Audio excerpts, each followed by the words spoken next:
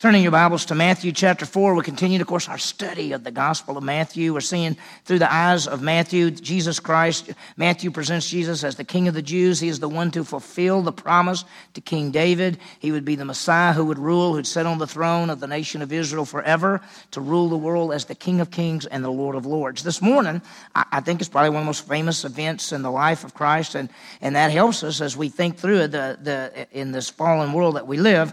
We're going to see the temptation of Christ. And the Son of God is in the wilderness, and a fallen angel, let me put it this way, the evil, wicked, most evil of all angels, Satan, the adversary, the evil one, the roaring lion who seeks who may destroy and devour, he comes to tempt Jesus. As we look at this morning, I want to raise some questions. How does Jesus Christ deal with temptation? In what ways is he tempted? How does this relate to our temptation? Why was Jesus tempted? And how can we deal with temptation? There's so much, and as we look at this passage, I think there's great truths and principles we can look at and apply. Of course, we're talking a little bit different here. This is the Son of God being tempted by the devil, but in our lives there are temptations, there are things that come in every day, all the time. So we'll look at it this morning and see how it fits. Now, I'm sure almost all of us in this room have been on a diet, and diets they're hard. Sometimes we have holidays and we eat, and then we say, okay, I'm getting on a diet, and then we say, okay, I'm going to only eat so much, I'm going to work out, I'm going to do this, and we're okay, and then we're tempted, like it's 8 o'clock, and we've already eaten, but we're still hungry, and we say, well, I could just go in there and get some chips, maybe some Fritos, something like that. Just a little bite, I'll be okay. Life is full of temptations. We're tempted to drive faster than the speed limit when we're in a hurry. We're tempted to cheat. Sometimes on a test, sometimes something's, we just get me started. If I could just get the first sentence, if I could just do that. We're tempted not to put everything down on the income tax the way it should be. We're tempted to exaggerate the truth, to impress others. I always say that the longer I live, the better coach I was, right? I mean, think about it. Have you been tempted not to work as hard when the boss is out? When he leaves the office? Or she leaves the office? Are you tempted to copy somebody else's work? Get somebody else's research? Are you tempted to say, I returned a call when you didn't return the call? There are temptations in our lives all the time. How do we deal with these things? This morning, the temptation of Jesus Christ. It is a powerful passage because there's so much in there. And most of us, we've all read it many times. We say, oh, Jesus was tempted 3 different times and the devil wanted him to do this and Jesus used the Bible every time. And sometimes people don't know where he went. He went to Deuteronomy. I mean, how many of us are going to use Deuteronomy when you something comes up in your life? You go, oh, Deuteronomy says. Most people don't even know where Deuteronomy is, more or less what it says. We see Jesus just before he begins his ministry. What can we learn? Well, let's be reminded of where we are. In chapters 1 and 2, basically, we saw the protection. Jesus is born and protected, and the wise men come later, and that Jesus is taken off to Egypt. Then he comes back, and then he goes back to the northern part. And then all of a sudden, the ministry sort of starts with John the Baptist, who's the forerunner. He's the voice of crying in the wilderness. People come out there, and they say, who are you? He says, I'm the voice of one crying in the wilderness. I'm telling everybody to get ready. The Messiah is here. The King is here. And as we think about Jesus' ministry and life, we saw that there are 2 things to be done before he begins his ministry. One is the baptism. We saw that last time where he identified with mankind. He identified with our sin. He came to be the sacrifice, the one to take our sin upon himself. So we saw that last week. But we also are going to see that which has to be done before he begins his ministry, the temptation. And that's victory over the enemy. And what he shows here is that he is able to be our Savior, that he does not sin, that he is the perfect Son of God. We saw last time in the baptism, why in the world would Jesus be baptized? And we said it was to identify with us, but we also said it was a picture of his death and resurrection. Because that's when we do a baptism, we always say, we take a person, we put them down in the water and bring them up. It is a picture of their death and the resurrection with Jesus Christ. And so Jesus' baptism was a picture of that. But it was also a picture of the great high priest, because every time a person became a priest, especially the great high priest, which was passed down in the Jewish culture, they would be, that water was given to them, they were anointed with oil, and they had to wash in a certain way. And so here's Jesus beginning his ministry. The priests began their ministries at age 30. Jesus begins his ministry at age 30. And so he is our great high priest. So we saw that. Well, this morning, though, we're going to see the temptation. And we could break it down this way. Is verse 1 through 11, the first 11 verses. He's led by the Holy Spirit out there. Here comes the temptation. It's threefold. The devil says, make these stones bread. The devil takes him up to the temple and says, jump off. And then the devil takes him and shows him the kingdoms of all the world and says, you can have every one of these kingdoms. And if you read this, sometimes you might say, oh, he can't give Jesus the kingdoms of the world. Jesus is the king of the world. Well, we'll talk about it when we get there. So let's move the temptations. Let's think about several things. First of all, we've seen from his genealogy and his background and his birth that he is the king of the Jews. We have seen from his baptism that he identifies with mankind. Well, this morning we're going to see in his temptation, it shows that he is the perfect Son of God, the Messiah, and the King. So it's a famous passage. If you notice, let me just read verse 1 for a second. It says, then Jesus, this is immediately following the baptism, then Jesus was led by the Spirit into the wilderness. Why? To be tempted by the devil. It's a famous passage, but notice he was led by the Spirit into the wilderness. This was not a chance happening. Jesus didn't come up out of the water and say, gee, let's see, where should I go? Well, I think I'll just go out in the wilderness for a little bit. No, the Holy Spirit led him out there for a purpose. And the purpose was to be tempted by the devil. Oftentimes when trials and temptations come into our life, we act as like a strange thing, but you have to understand that God allows temptations, trials, and things to come into our lives. He allows that. And we have to trust him because we have to trust him in these kind of events, and we're going to see it. Let me give this to you. It says, then Jesus was led by the Spirit into the wilderness to be tempted by the devil. When you think of temptation, most every time you say, oh, I'm tempted to eat that piece of pie. I'm tempted to do this. I'm tempted to look over here. I'm tempted to do this. I'm tempted. And almost every time when we see temptation, we think of negative. Most every time. In the Bible, and especially in the New Testament in the Greek, there are two words. There's a word called dokimazo. Dokimazo means to test for approval. It means it's like I test you so that you will be shown to be right. Okay? Then there is another word, perazzo, and it is a word for temptation that can be used either way. It can be used to make you mess up, or it can be used to show that you're right. And in this passage, he's using the second word. And so when it says that Jesus was led by the Spirit in the wilderness to be tempted by the devil, the temptation by the devil is not for Jesus to show how great Jesus is. The devil is tempting him so that he might mess up. That's what he's hoping. In the book of James, it says, my brethren, count it all joy when you fall into various trials. The testing of your faith works patience. The word trials there is the word that means it could be either good or bad. Later on in 1 Thessalonians, he says that we might be tempted, and it's a bad word. That means like we're tempted to do wrong. In this passage, and what we actually see is a dual thing. We see God's plan testing Jesus, so to speak, to prove that he is the perfect Savior and he will not fail. That's one reason we see the temptation. That's one reason there's the details there that you can see it. So you can see that Jesus is the perfect Son of God who did not fail. There is a second part of this, and this is Satan's plan to get Jesus to fail, to go against the will of the Father. Let me tell you, Satan's plan was this. And it's the same for us as it was for Jesus. Satan says, all I care about is you doing your own thing rather than God's thing.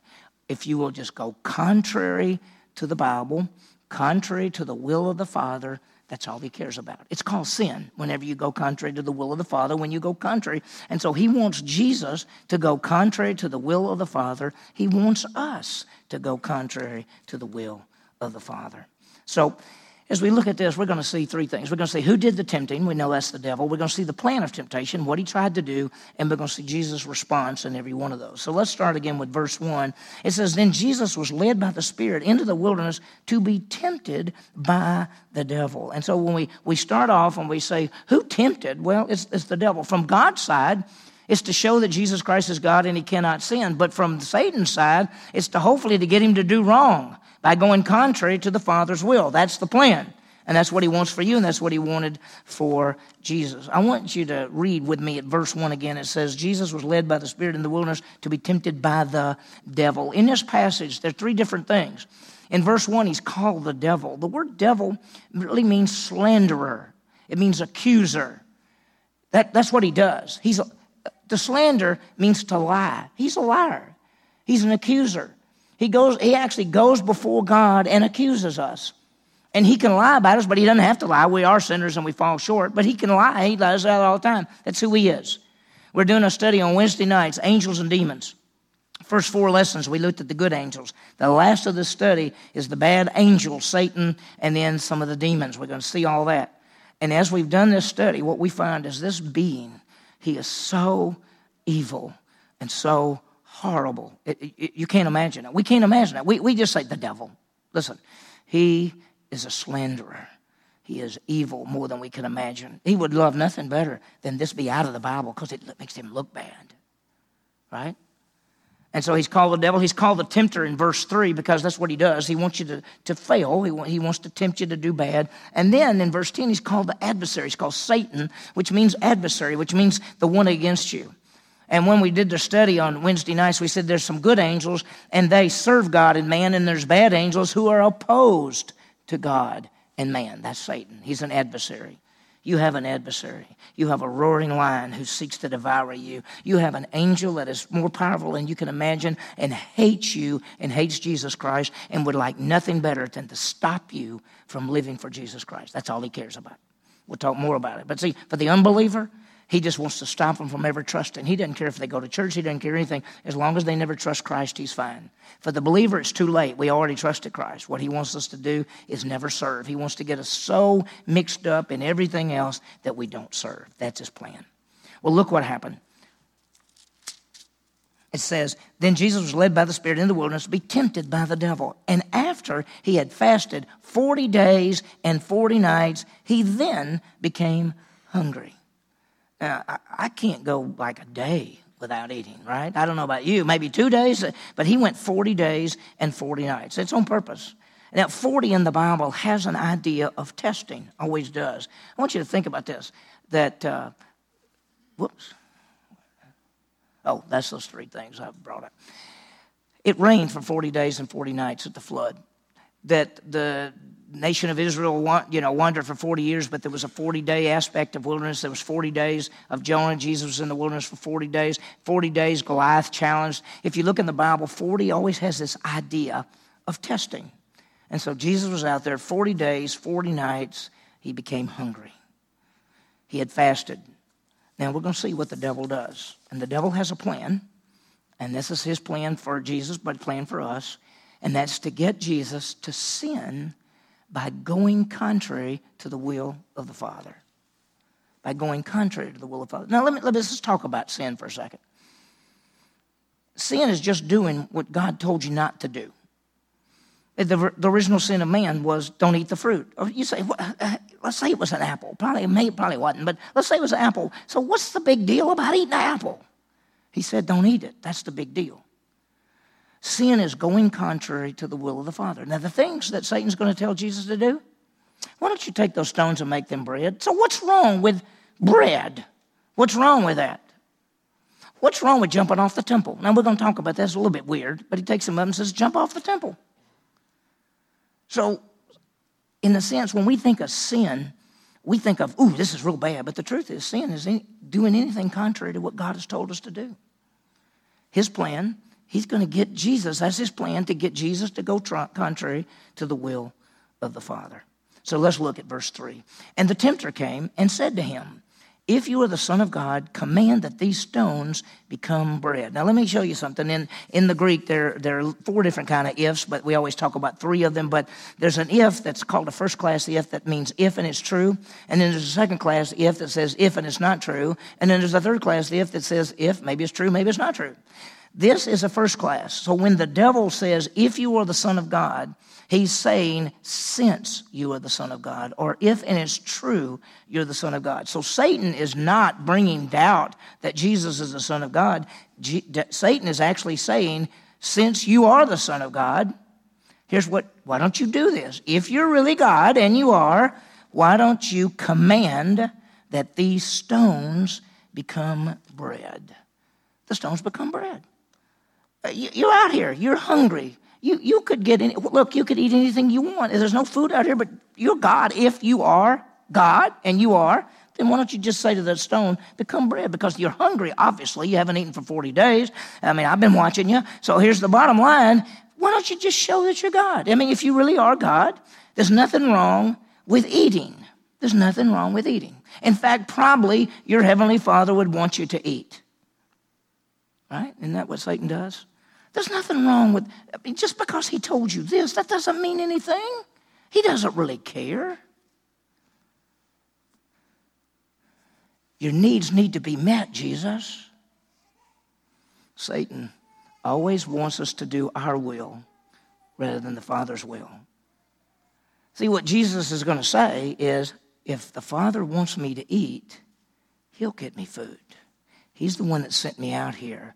He's the one that has me out here for 40 days and 40 nights with no food. I've been led out here by the Holy Spirit. If the Father wants me to have food, he'll give me the food. Now, the devil says, you should get the food. There's no big deal with getting the food.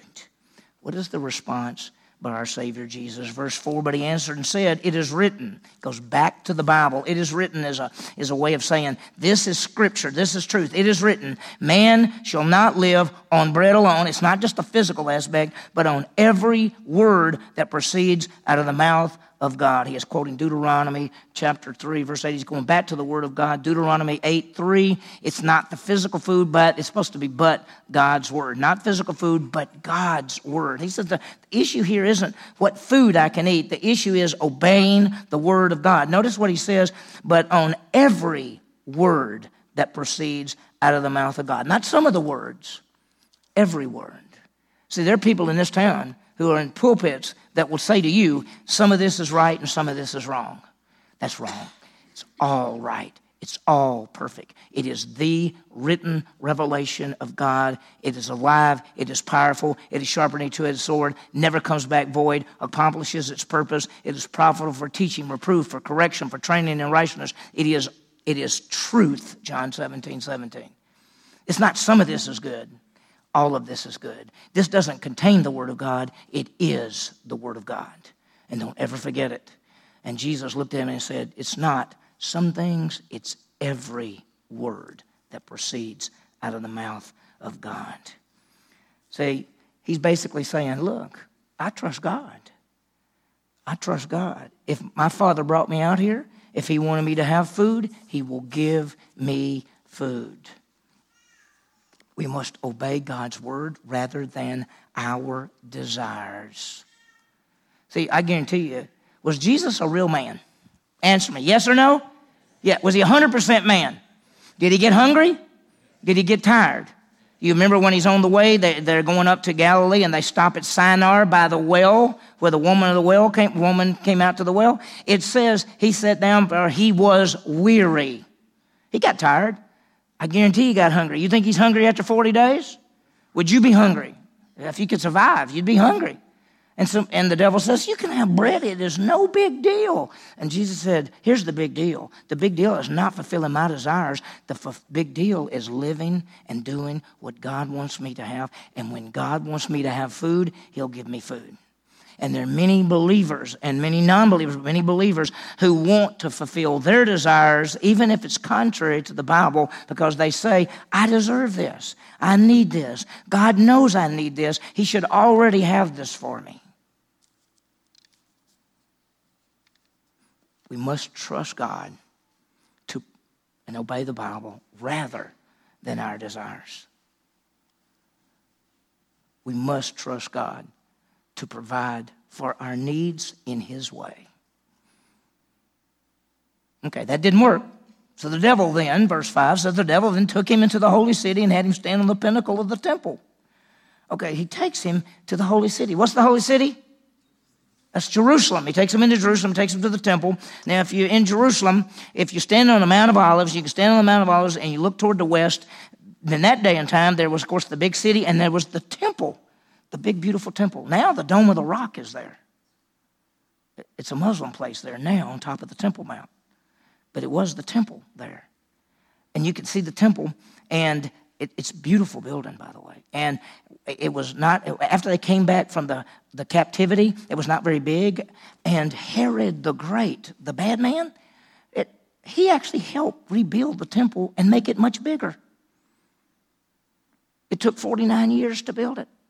That's why when they said something about Jesus about doing something, he said, prove you're the Son of God. He said, tear down this temple, we'll bring it up in 3 days. They thought he was talking about the real temple. He was talking about the temple of his body. That's when they said, well, it's been 49 years building this thing and it's not finished yet. How are you going to do it in 3 days? He was talking about his body. Temple was an amazing building. Pinnacle of the temple. Don't picture top of the temple. The Temple Mount has a wall all the way around it. And at the southwest corner, you can go to the edge of the southwest corner and look over, and it's 450 feet to the bottom. Now, when I was there, it was, of course, a road going down there, and you could go there. I don't know if you can still go there now. Some of the things are blocked off, and the things have changed. I haven't been to Israel in a long time, but you could look over. That's called the pinnacle of the temple. We think that Satan took Jesus to the pinnacle of the temple. People are all down there, 450 feet down there. And he says, jump off. Just jump off. Because see, if you're God, you can jump off. And the Bible tells you that angels won't even let you hurt your foot. You'll go all the way to the bottom and you'll be fine. Look what he says. The devil took him to the holy city and had him stand at the pinnacle of the temple. The pinnacle of this is second temptation. Pinnacle of the temple is the wing of the temple. That's the best we can understand. And he says, now watch what he says.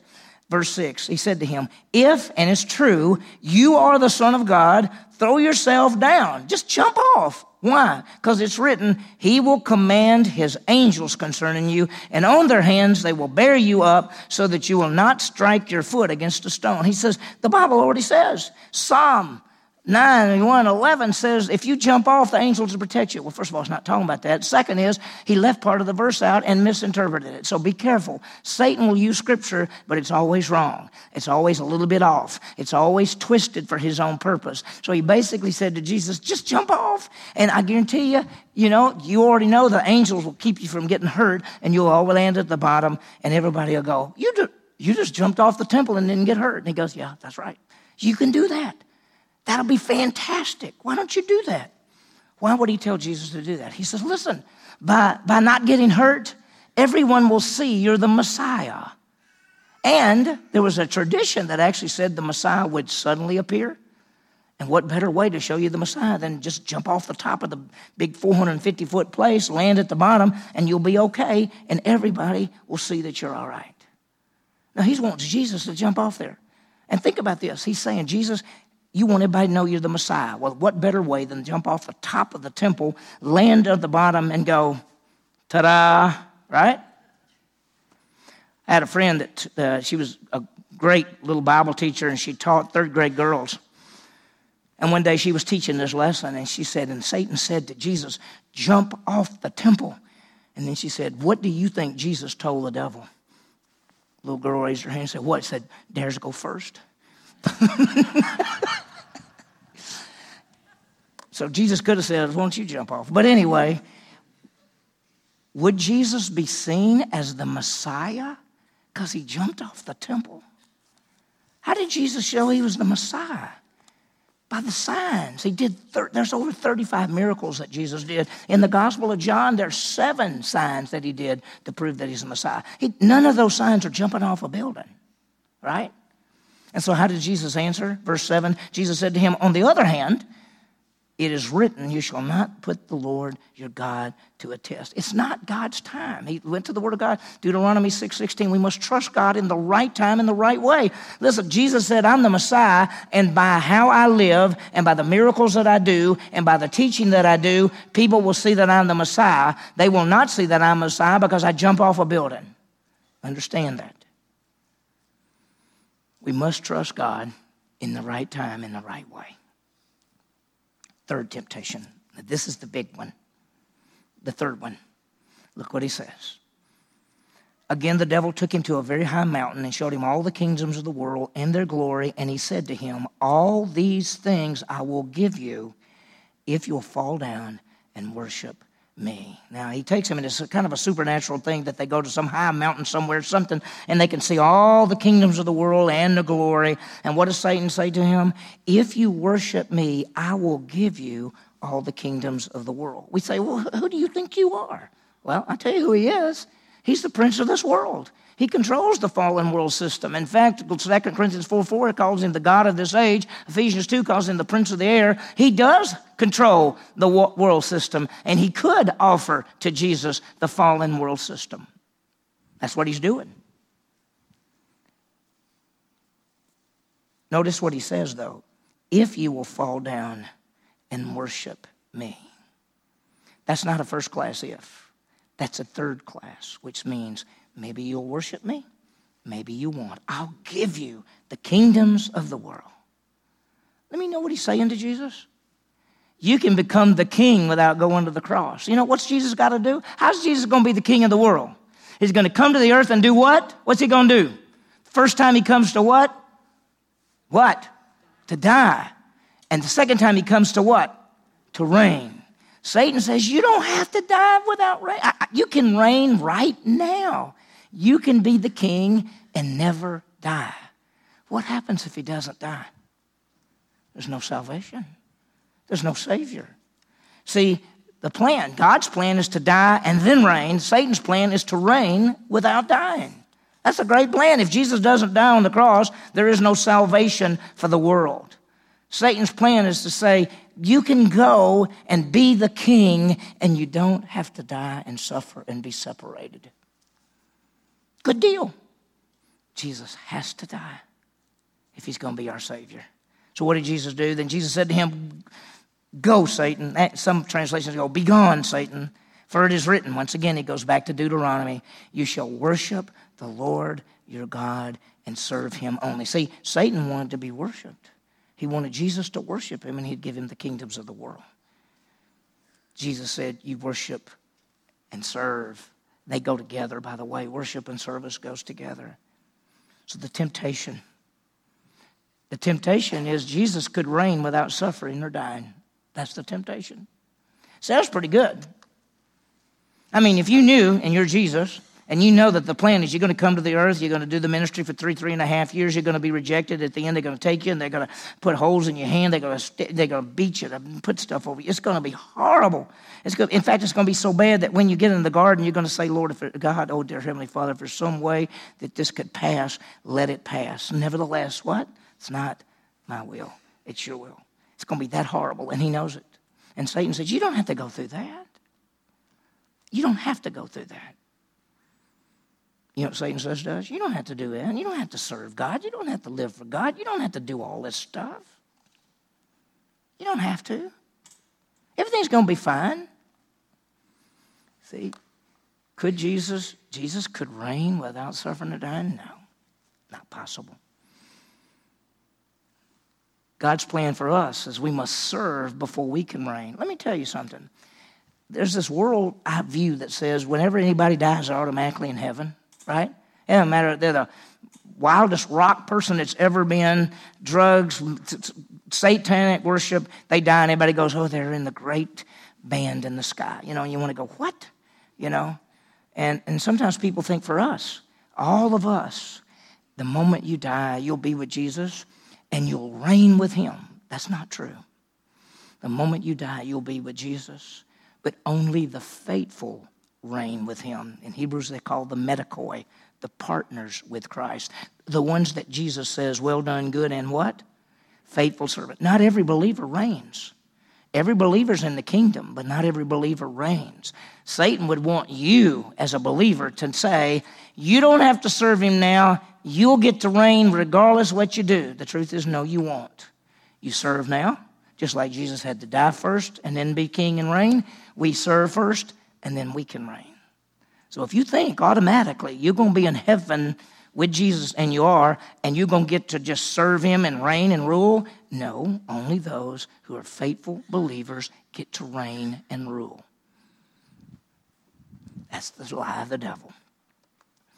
So what happened? Go, Satan, it's written, you shall worship the Lord your God and serve him only. Then the devil left him, and behold, angels, good angels, they came and began to minister to him. They began to minister to him. By the way, one of the other passages, I think it's in Luke chapter 4, verse 13, says that when the devil left him, and then the devil said, I'm looking for an opportune time to come back and tempt him again.